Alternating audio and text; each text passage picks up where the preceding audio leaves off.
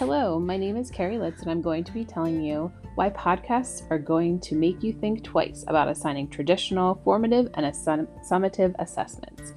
Podcasts are an amazing tool to utilize as a teacher or in your classroom for student use.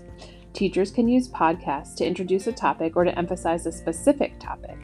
Podcasts are great because they can be listened to at any time. Students can listen to the content on the bus or as they're walking home or pretty much anywhere. Podcasts can also be replayed multiple times, so students who have processing issues can listen to the podcasts in different settings. Maybe movement helps them while they're listening, and they can internalize the concept better. Another great thing about podcasts are teachers can use them for the delivery of a lesson when they are absent. We all know it takes a lot of time to prepare when we're absent.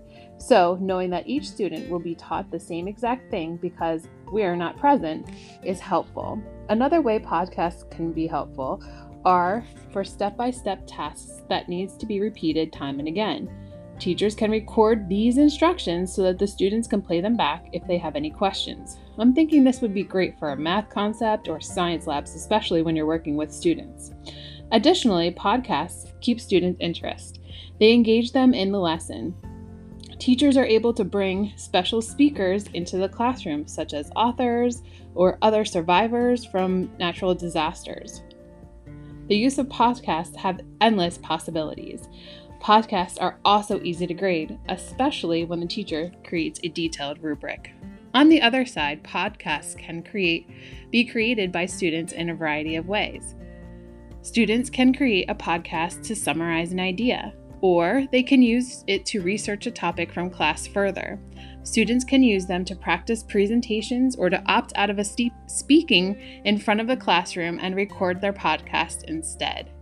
In the classroom, podcasts can be used with breakout games or jigsaws for class. Each group can present their information on the podcast, and the students can listen to them for homework, or that way they can come in ready to work for the next day. On the other side of this, students can listen to podcasts for additional curricular information. Students get the hands-on opportunity when they are creating the podcast to create something that is uniquely theirs and to have the choice to publish it so they can have an authentic audience listen to it. Students can use it to describe a specific topic or inform someone of what they have learned from a unit. There's your formative assessment right there.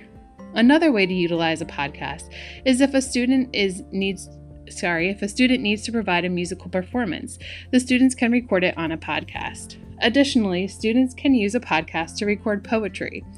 It's important because we can hear the tone and the flow correctly, and we can emphasize certain words or phrases.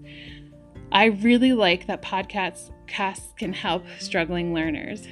If there is trouble with reading comprehension, the audio will provide the student with the ability to listen to the lesson again more than once if needed.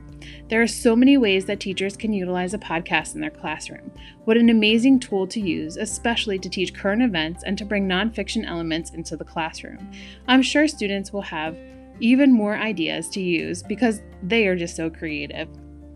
Teachers, throw out those multiple choice tests and assign a podcast instead.